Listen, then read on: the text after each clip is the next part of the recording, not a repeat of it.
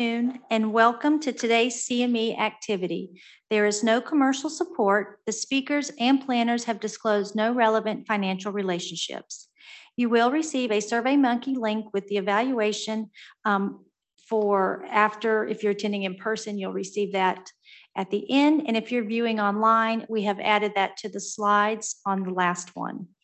It is my pleasure to introduce Dr. Supriya Manapali, who is our Medical Director of Infection Control.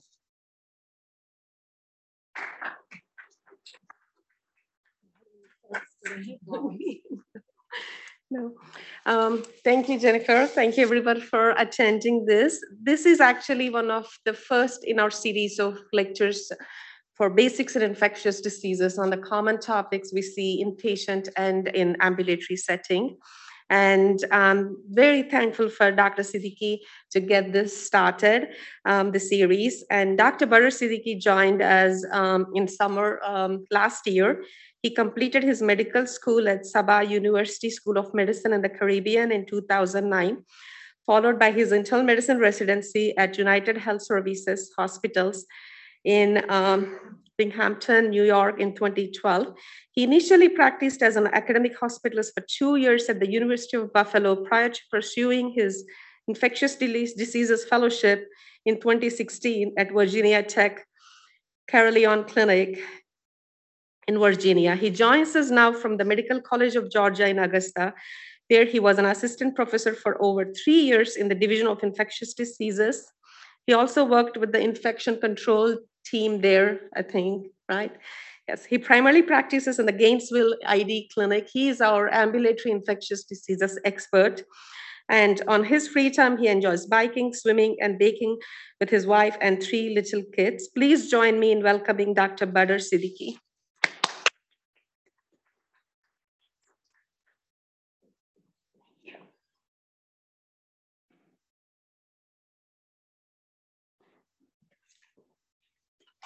Okay, thank you very much, Dr. Manapali and Jennifer. Pleasure to be here, and I feel the warmth of everyone in the virtual world on this cold day, but hope I can keep you entertained. And if you have any questions or comments, just you can put them in the chat. I think everyone is muted if virtually. And so let's get right in.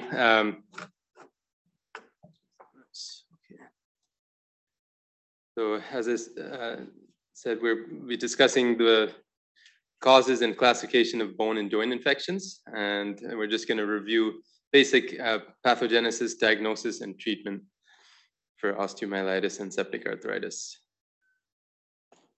Is it this one? Okay. Okay, got it.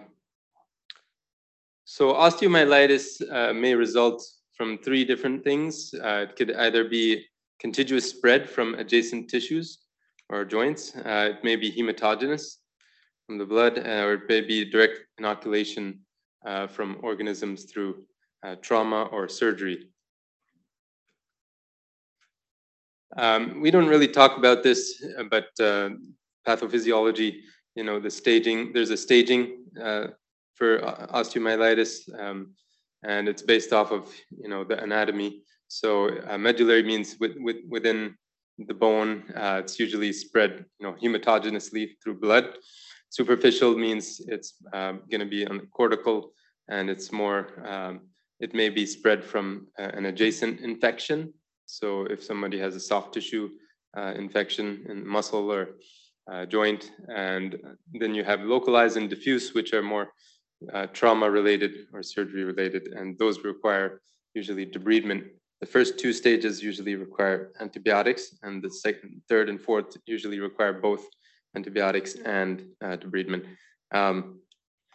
Then there's some factors, that can increase the risk of osteomyelitis. So if it's systemic factors, these are things that can we see a lot of patients with that have multiple comorbidities. So diabetes, immunosuppression, if they have any type of malnutrition, that's always going to contribute to the development of bone and joint infections.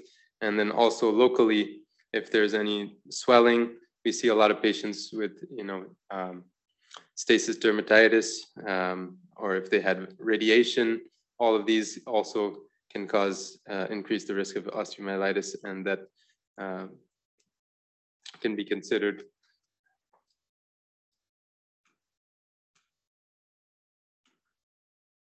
So pathogenesis, there are local factors and there's general factors, like I just mentioned. So local is you may have a foreign body.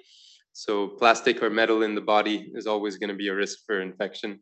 If there's dead bone anywhere, so if there's a diabetic foot with gangrene, if there's heavy contamination with something, and then slowly the bacteria grow, they cover that hardware with slime, and then it spreads, causing bone breakdown, osteolysis, and then those are the other factors that contribute to the spread of the infection through the bone or joint, because there's not enough good blood supply to the area. If diabetes, peripheral vascular disease, obesity, all of these are inflammatory conditions, and that prevent the body's immune system to fight the infection. So they're all contributory to the spread of osteomyelitis. And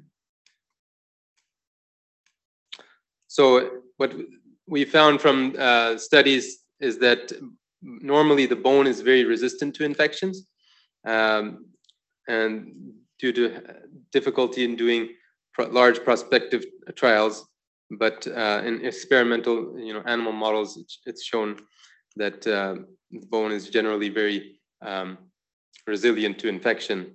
In terms of the agents, different types of bugs that cause bone or joint infections, an interesting study showed that only about 44% of the organism was cultured that was actually the positive predictive value is very low, from one study, except if it's a Staph aureus. So usually we take Staph aureus more seriously when we culture it, even from a swab, from a sinus. But we always, as infectious disease, we always prefer and hope that we get surgical specimens for cultures. The same study found 60% of chronic osteomyelitis was due to Staph aureus, followed by Enterobacteriaceae, which are like the E. coli, Klebsiella, and Pseudomonas with 9%, and Streptococcus 9%. So these are just different bugs that cause osteomyelitis. You can see Staph aureus and coag-negative staph are up there. Then Enterococcus, strep, and some of the gram-negatives.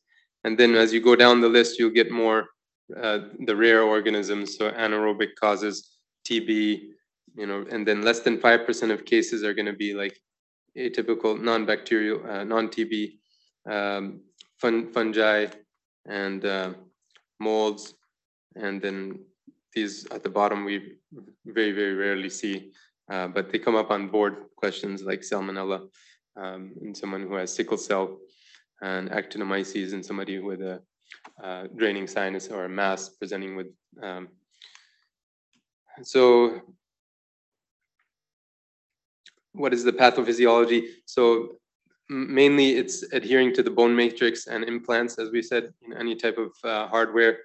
It's going to allow them to connect, and they hide in the intracellularly by producing a slimy coat.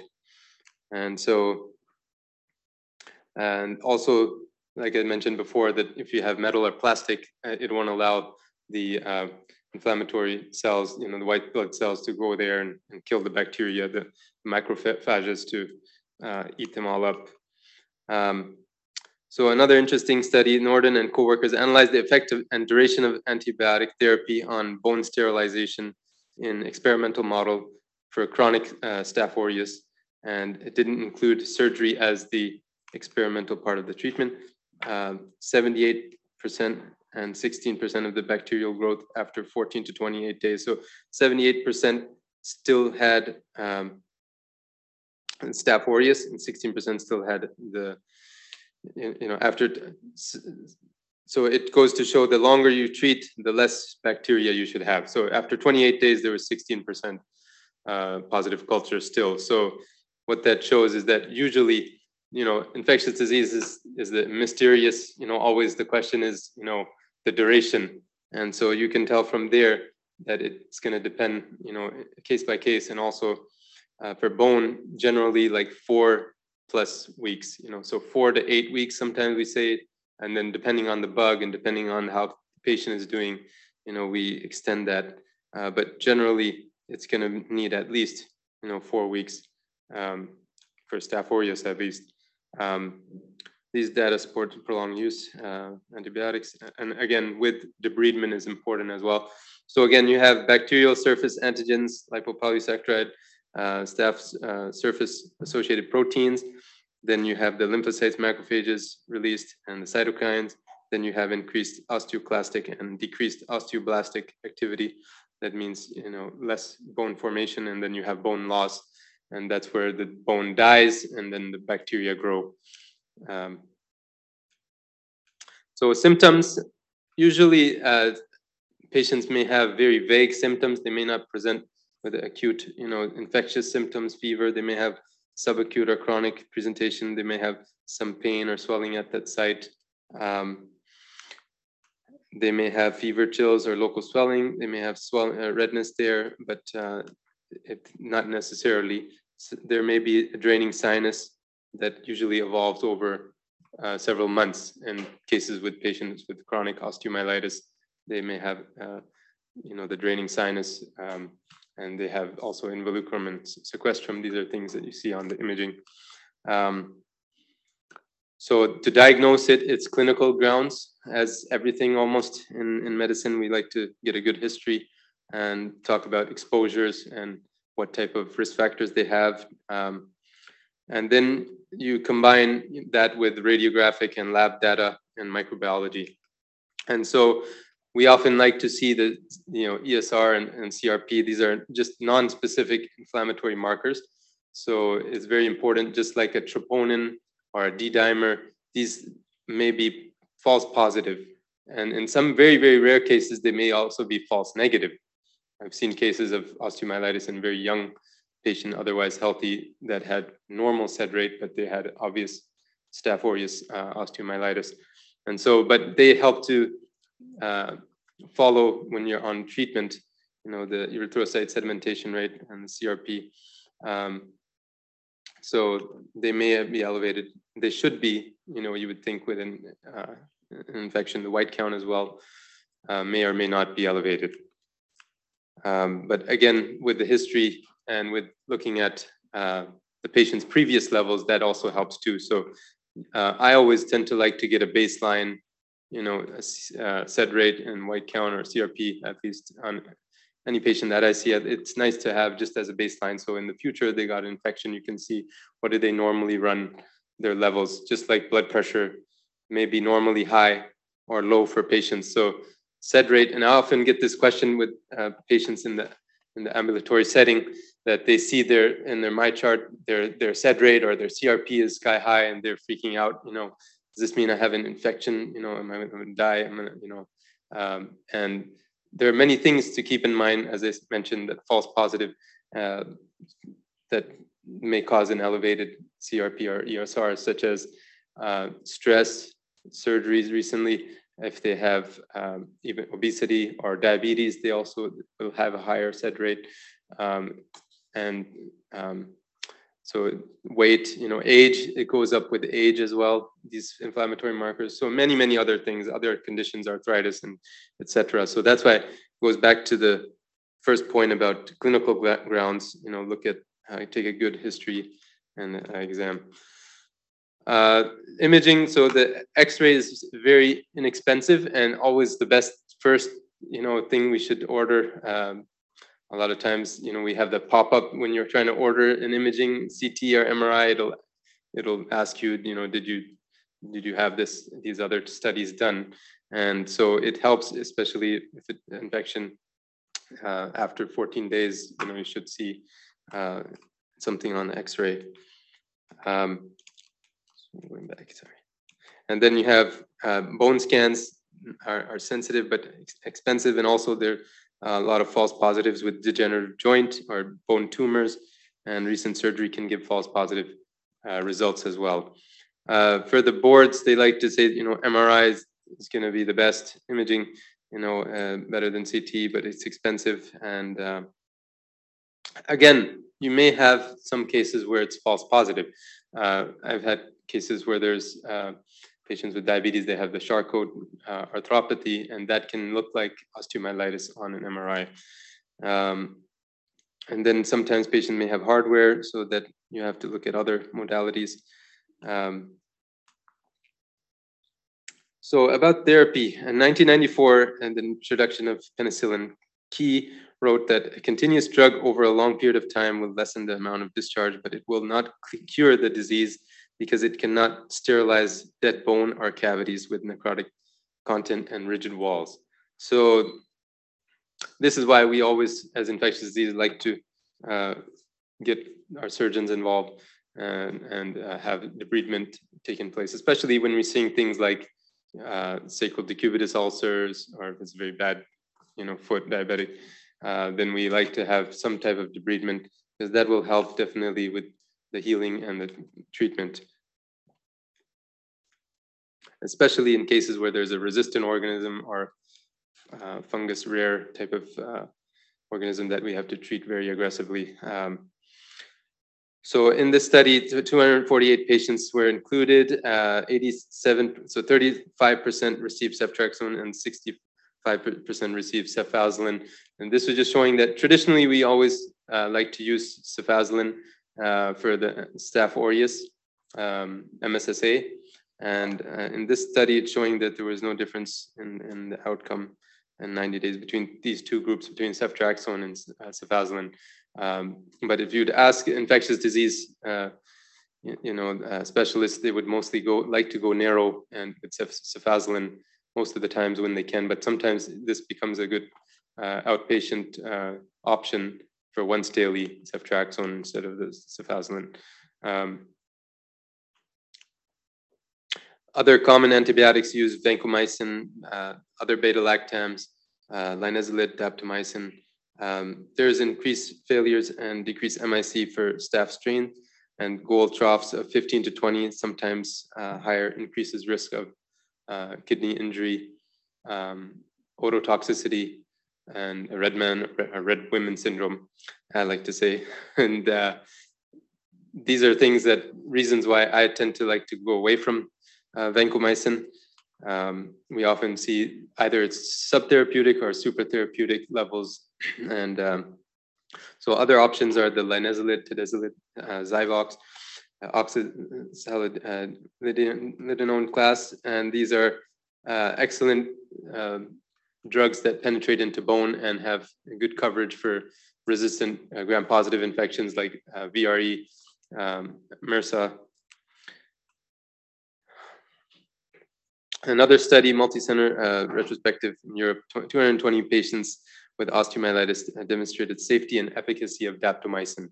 And so we often like to get CPK levels weekly with a baseline and weekly with daptomycin to make sure patients don't develop myositis. But it's actually it was found to be very uncommon. Only 0.5% had elevated, and 75% had good successful outcome. But still, it's something to look at, and it's important to note that you may have slight elevations in the hundreds, or if the patient is not having symptoms, we can still continue with the daptomycin, just continue following the CPK level and following them clinically, and make sure they're not on any other drug that can worsen that as well, like statins.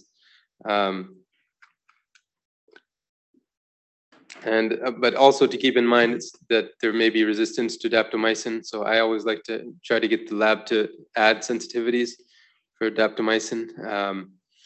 And the other rare side effect could be eosinophilic pneumonia, which I've never seen, but it's in case reports, something to watch out for. Rifampin is something we will add, especially if the patient has hardware. And if it's a gram-positive infection with like Staph aureus, we like to combine it. It helps to penetrate the biofilm, but we have to watch out for a lot of drug-drug interactions with rifampin, and also hepatotoxicity, and also caution the patient that they will have the harmless side effect of discolorization of the urine and tears. I can't tell you how many patients I've seen that end up freaking out when they're started on this drug. So also we have to be cautious about resistance with this drug. And as I mentioned, the drug-drug interactions, there's probably about 400 interactions, different drugs. It doesn't mean that you don't have to use it, but I usually caution, so I reach out to a pharmacy and to whoever it is, the internist or cardiologist, and ask them, can we decrease or increase whatever drug so that we can use the rifampin. And usually it's not a problem. They just have to monitor the blood pressure or the cholesterol or whatever it is that's interacting with the rifampin. So the best documented combination is with quinolones. So on the boards, they like to ask, what's a good oral option, for consolidation therapy with somebody in osteomyelitis with Staph aureus, and you will say Cipro with rifampin. Ceftaroline is another drug. It's good for MRSA, and the issue is expense. And also remember to add on sensitivities instead of assuming. Systemic literature review did not find evidence or benefit of antibacterial therapy in setting without concomitant surgical debridement and wound coverage. So with sacrum, we always like to have a multidisciplinary approach, which means getting wound care closely involved, doing aggressive wound care and positioning, and getting general surgery involved for debridement, bone biopsy, and consideration of diverting colostomy and urostomy, and doing good nutrition, making sure the sugars are controlled, and then finally with the IV antibiotics, then have a muscle flap, by plastic surgery. That's why it becomes difficult, sometimes in these type of patients, because they may not follow through, or may not want to have the colostomy, or maybe high risk for debridement. And it's interesting to state that many patients with exposed bone do not actually have osteomyelitis when biopsied. And so MRI may or may not distinguish from that. The goal is local wound care and assess for wound closure. And if wound can be closed and osteomyelitis on bone is present, appropriate antibiotic therapy is reasonable. There's no data to support antibiotic duration more than 6 weeks in that setting. And some authors would recommend only 2 weeks if it's limited to cortical bone. But again, so everything is going to be case by case. This is just according to this article. So this is an interesting study recently done. It was a review of Medline and other databases showing that most antibiotics, including amoxicillin, zosyn, cephalosporins, carbapenems, aztreonam, quinolones, aminoglycosides, linezolid, Dapto, Clinda, all these drugs have very good bone penetration and bone and joint penetration, with concentrations exceeding the MIC or of breakpoints for many organisms. So this article was 2019, demonstrating that. And what it showed is only a few antibiotics like penicillin, fluoxetine, and metronidazole had lower than optimum penetration. And then there's another article which is fairly recent, showing that oral is the new IV. And so it's titled "Challenging Decades of Blood and Bone Infection Dogma." systematic review. 21 studies demonstrated either no difference in clinical efficacy or superiority of oral versus IV only in antimicrobial therapy, including for mortality. So in no study was IV only treatment superior in efficacy. The only frequency of catheter-related adverse event and duration of inpatient hospitalization were both greater in IV only. So this study, again, fairly recent, 2021, is hopefully going to change the trend where we always like to treat bone infections with IV. I will just say that I tend to, and there's difference of opinion. Again, it's case by case, depending on the patient, how compliant they're going to be, depending on how severe the patient's clinical course was, or how what options we have in terms of what oral options we have, what bug we have. So I tend to like to, individualize everything. I say individualize, the patient, the bug, and the drug, because those are the three things we're dealing with. So individualizing the patient means making sure, okay, is the patient going to take the oral drugs or better, or is IV better for them? Or do they have issues with costs or the administration of the antibiotic? Do they have allergies or drug-drug interactions? Do they have kidney failure or hepatic insufficiency or other reasons to choose one IV versus oral? Then you look at the bug, so in certain circumstances, we wouldn't mess around. We would like to just do IV at least for a couple of weeks. So like nocardia, actinomyces, MRSA, other fungal infections, rare things. We like to usually give initial 2 weeks or 6 to 8 weeks, depending on what it is, IV, and then consolidation with oral. We can transition them to later. So again, it's case by case, and then so individualize the patient, the bug, and then the drug again. So if it's a good, if the drug is available, it's not expensive for the patient. If it has good tolerability and bone penetration and so on, then you would decide to go that oral route. So septic arthritis. Overall incidence is in native joints is 2 to 12 in 100,000 per year.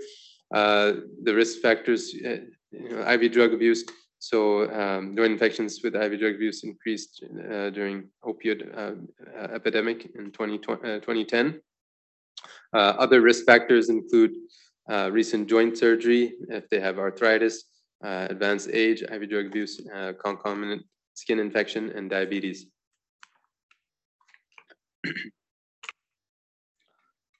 So it's usually going to be from through blood transmission. It's less commonly through direct joint inoculation or from contiguous focus.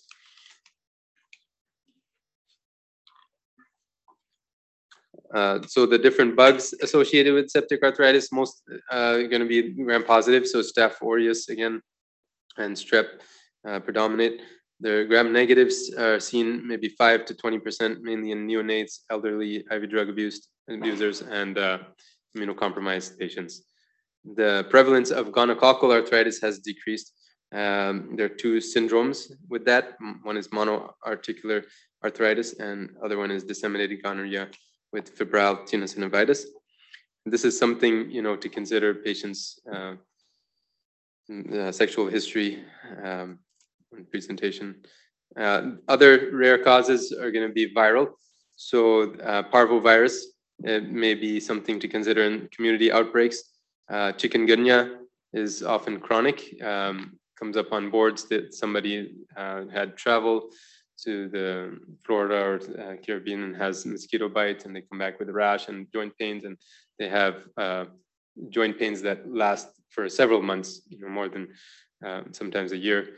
And rubella, which may actually follow after immunization, hepatitis B, hep C, which they like to ask on boards into our medicine, which one is associated with what type of other conditions. the hepatitis B with polyarteritis nodosa, hepatitis C, cryoglobulinemia. You can also have like pyoderm. You can have porphyria with that, and then other viruses, Ross River virus and Onion virus, which is related to the chikungunya, same vector. It's usually going to be symmetrical polyarticular arthritis and simultaneously with other systemic symptoms of viral infection. Chronic causes of septic arthritis may be TB or non-TB mycobacteria, fungal causes, yeast, Candida, and the dimorphs, and rarely other fungi like mold. Again, you have to get a good history and see if there's exposure. Have they had traveled to Southwest or Mississippi, Ohio River area? Do they have excavating, spelunking, or gardening? Or birds, bats, pigeons? These are the type of things that make ID interesting when we have to ask all these funny questions. So again, not common, but seen in immunocompromised hosts. Most infections and joints are going to be monoarticular, but 10 to 20 are going to be polyarticular. And the knee is the most often involved joint. Lab findings may have, we love to have this synovial fluid analysis, and also to look for crystals, because you may have both of them going on, gout and septic arthritis. They always talk about in textbooks the different ranges for the white count to be inflammatory or infectious, but keep in mind that there's always going to be that gray area, gray zone, where it may be infectious or inflammatory. And depending on what bug it is, it may be actually lower for fungal or other atypical organisms, the white count. Okay, so I went through that. I was just going to quickly do some questions, and I'm sorry I didn't bring any candy, but maybe next time. Any takers for the first question? Anybody would like to read the question and take a stab at it? Okay. Here. So mic and everything. Oh my God, you didn't have to say that. Which of the following is the earliest finding of osteomyelitis in X-ray? Periosteal elevation, involucrum, sequestrum, punched out lesions, or a fracture. Oh, this is from boards. I think it's either B or I don't think it's periosteal elevation. So maybe process of elimination. So it's not a help. fracture. It's not a punched out lesion. Good. I And you remember that recall- involucrum and sequestrum, one of them was before the other. And then there was periosteal elevation. So let's go with A. Very periosteal good. elevation. Yeah, so the B and C are more common with chronic osteomyelitis, and punched out lesions you'll see mostly in, you may see in myeloma, and fracture can be seen after in about 25% of cases in open fracture. Okay, next question, who's a little bit longer? I'll offer you a free curbside ID consult.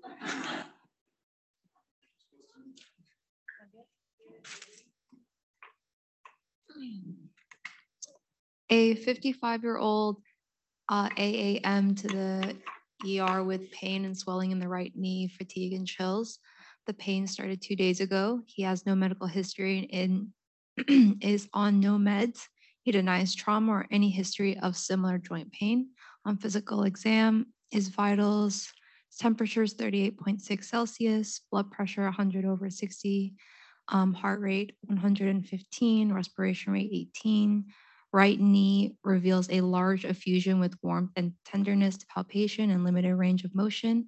Rest of exam is normal. X-ray of the right knee reveals swelling and chondrocalcinosis, but no fracture.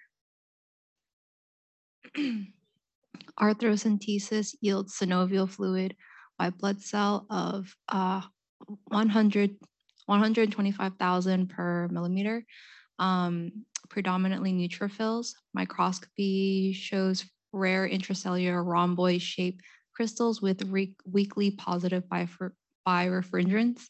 Gram stain shows no organisms. Culture results are pending. Which one of the following initial empiric treatments, if any, is best for this patient? A, observation with no empiric treatment. B, colchicine. C, ceftriaxone and vancomycin. D, intracellular glucocorticoids. Or E, indomethacin.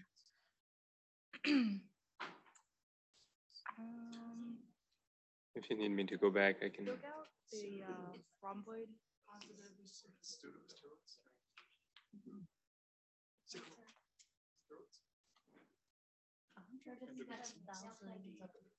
I'm sorry? Sure, take your time. C? A?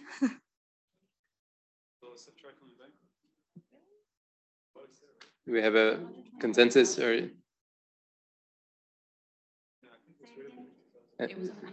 What was that? What's your final?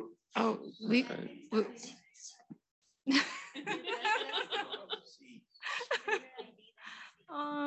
C?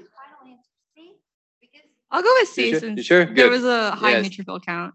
Yes, it is C actually. Very good. So anybody want to tell me why? He's gonna tell us why. Because the WBC count was 125,000, so by definition, it's septic arthritis. Yeah, so the thing is here, yeah, it may be gout as well. You see crystals, but again, going to the point where what's going to kill this patient, not giving him antibiotics, so the idea is on the boards, they like to make sure that you choose, like they'll always say, which of the following is the next best step, or which of the following is the best, in management.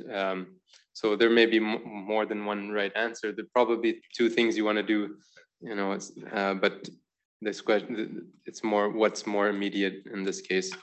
Okay, number 3, and I only have 4 questions, so don't worry. Who's next? Yes. No, he raised his hand. Like he's all good. The next one. A 38-year-old white male with a history of IVDA presents the ER with severe right hip pain that's progressed over a week. He also has complaints of fever, chills, and malaise. Physical exam, temperature is 38.6, pulse is 114, BP 110/60. His right hip is erythematous edematous and tender to palpation. Lab show a white blood cell count of 18K and ESR 65. Blood cultures are growing GPC in clusters. What is the mechanism of action of the drug of choice in this patient?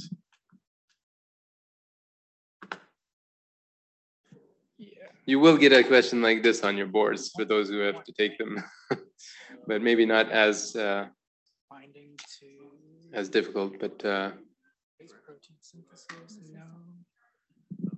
They're going to discuss. Give them 1 second. sure, yeah, take your time. It's not A.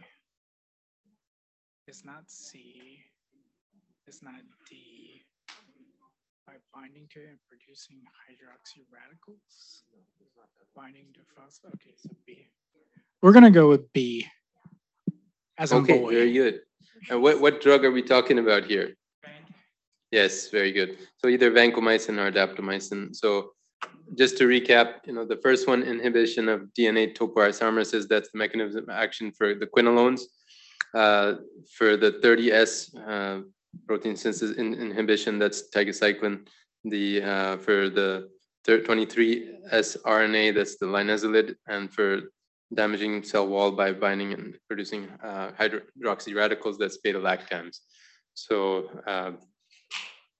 for vancomycin, daptomycin, and actually for amphotericin as well. It's depolarization. So just remember, like the go-to like big guns. You know, when there's severe infection, we don't know what's going on. We use usually the cidal drugs that cause depolarization by causing these, poking holes into the cell membrane.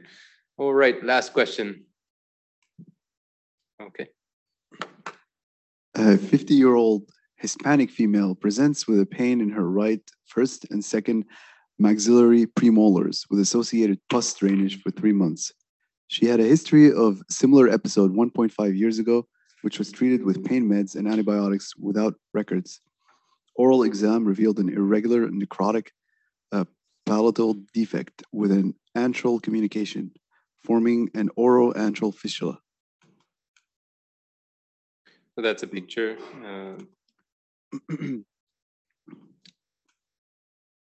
Routine labs were normal except for neutrophilic leukocytosis and elevated ESR.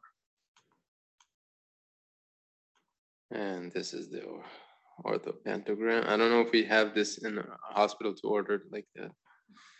NRX, but you can see the destruction in the right maxilla.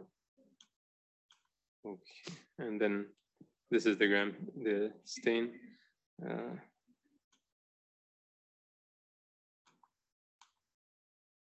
Which of the following is the appropriate treatment for this patient? Vancomycin for 8 weeks, followed by PO Bactrim for 6 weeks. Metronidazole IV for 8 weeks, followed by PO for 6 weeks. Bactrim IV for 4 to 8 weeks, followed by PO for 6 to 12 months. Penicillin IV for 2 to 6 weeks, followed by PO for 6 to 12 months.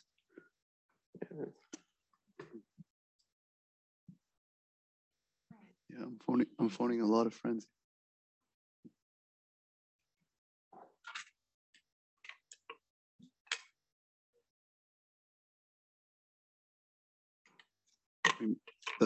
So the organism to me looks like is it actinomyces? Very good. I'm trying to remember from my sketchy micro. Very good. Okay, penicillin. Awesome. You guys did great. I'm proud of you. So yes, actinomyces, like I was mentioning, you can have a mass. It sometimes can present in patients who have like a breast mass and they think it's cancer, but it ends up having like a draining sinus, and the biopsy is negative for malignancy. Then you have to ask them to do special staining for this, and the treatment, because it's atypical and difficult to eradicate, is going to be IV and then oral long term. And so nocardia, actinomyces are those atypical super bacteria that we sometimes suspect in certain patients that may be autoimmune, or immunocompromised, or have a mass, or have and nocardia is something, and both of these can be in immunocompetent as well, and sometimes may be isolated, but with long term, if it's not treated, it can progress and cause more problems. Like nocardia can go to the brain. It's notorious, 40% of them can metastasize there, and it's interesting. That's why I love ID, because we go head to toe, and any organ can affect any organism can affect any organ, and doesn't necessarily have to be always down there, like HSV 1 and 2. They can be anywhere, and gram negatives, anaerobes above and below the diaphragm. There could be different types of all these really rare, weird organisms, and the names, they keep changing on us because they want to keep us on our toes. So a lot of bugs, you'll realize, that they were formerly, just like pneumocystis, Juravecii now, before there's Kerniae. They have multiple other organisms that they keep changing the names on because they have slightly different features, but the names also help to understand what, how they grow or where you can find them. So that helps sometimes, if you have a, like capnocytophagia, this, it requires CO2 for those of you who are going into pulmonary critical care. So keep that in mind. I think that's end of my presentation. Hope you enjoyed it. Thanks for your attention. and for your participation. You guys did great.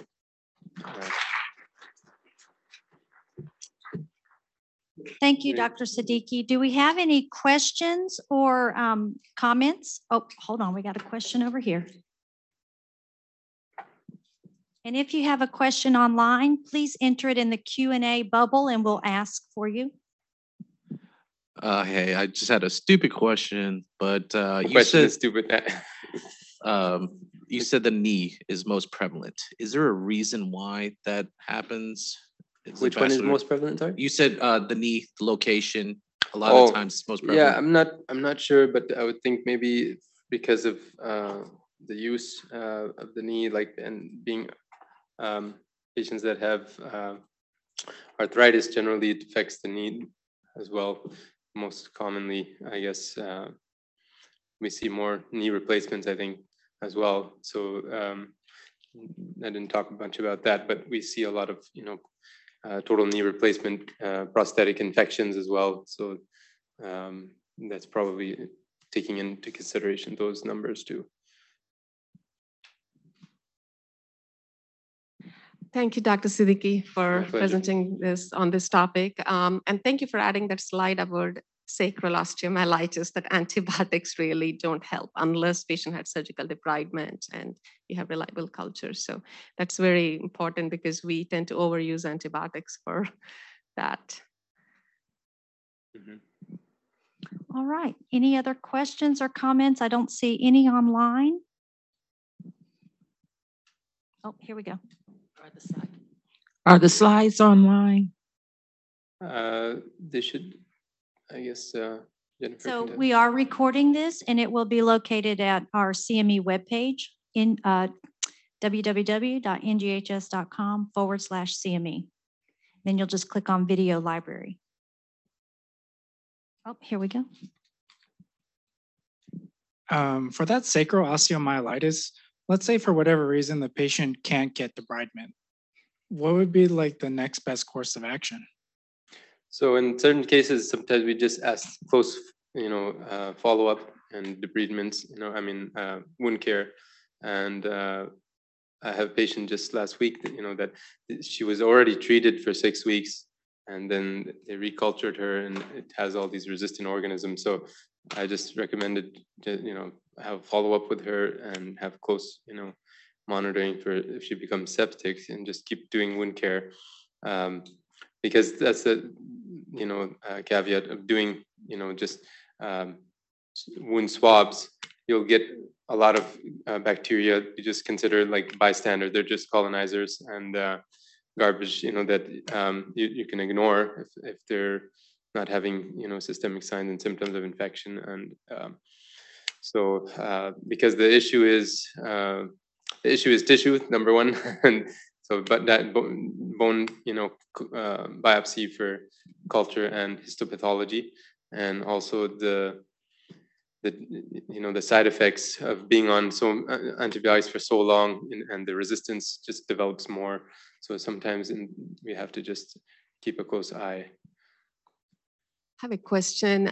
Speaking of sacral osteo, I know you added it in the slides about if the patient has surgical debridement, the reliable culture. Sometimes we may do the 2 weeks course for any skin and soft tissue infection there. You touched on duration a bit, and thank you for including the oral to IV. Or IV to oral, which is what we're all trying to change and adapt. What about the optimal duration for acute or chronic osteo? How long do you treat them?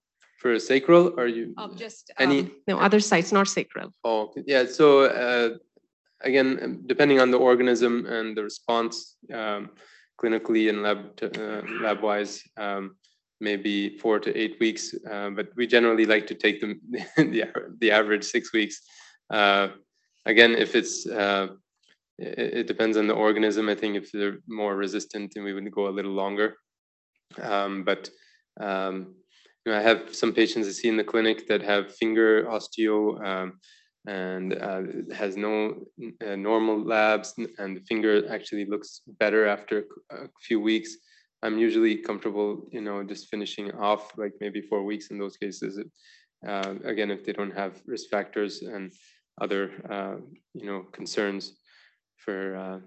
Now, the other thing I like to let the patients know and other providers is that the imaging may lag behind.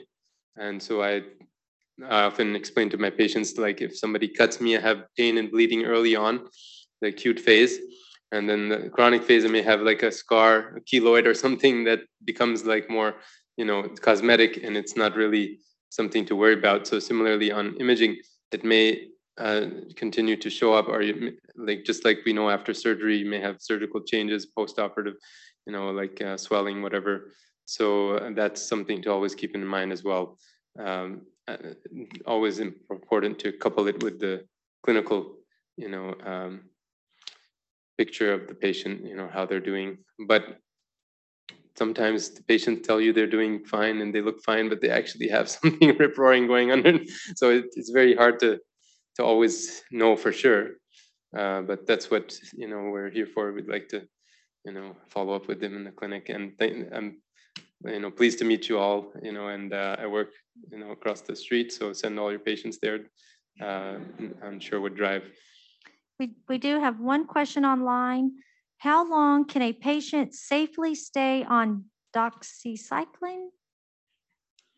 Yeah, so sometimes I don't- didn't talk about in certain cases, chronic suppression antibiotics, which I personally try to avoid in some cases where there's indwelling chronic hardware infection, like knee or hip, and the patient had like, recurrent Staph aureus infection. Those patients we do keep on, chronic long-term suppression therapy, and it can be for years. It just depends on how they're doing with that medication. So certain things, like so for doxycycline, you have to caution them about photosensitivity. So we usually say if you get sunburn, like if you toast in an hour, you may toast in half an hour. You just have to put more sunscreen. And for the liver as well, it can cause hepatotoxicity. So just monitoring them probably every few months. And if they have side effects, then we can switch them to another agent. And some patients I've slowly that have been hand down, I slowly take them off as well, and just monitor them, if they've been on like Doxy or something else, Keflex for like 3 years because they had an infection, because I explained to them that the bugs get smarter than the drugs.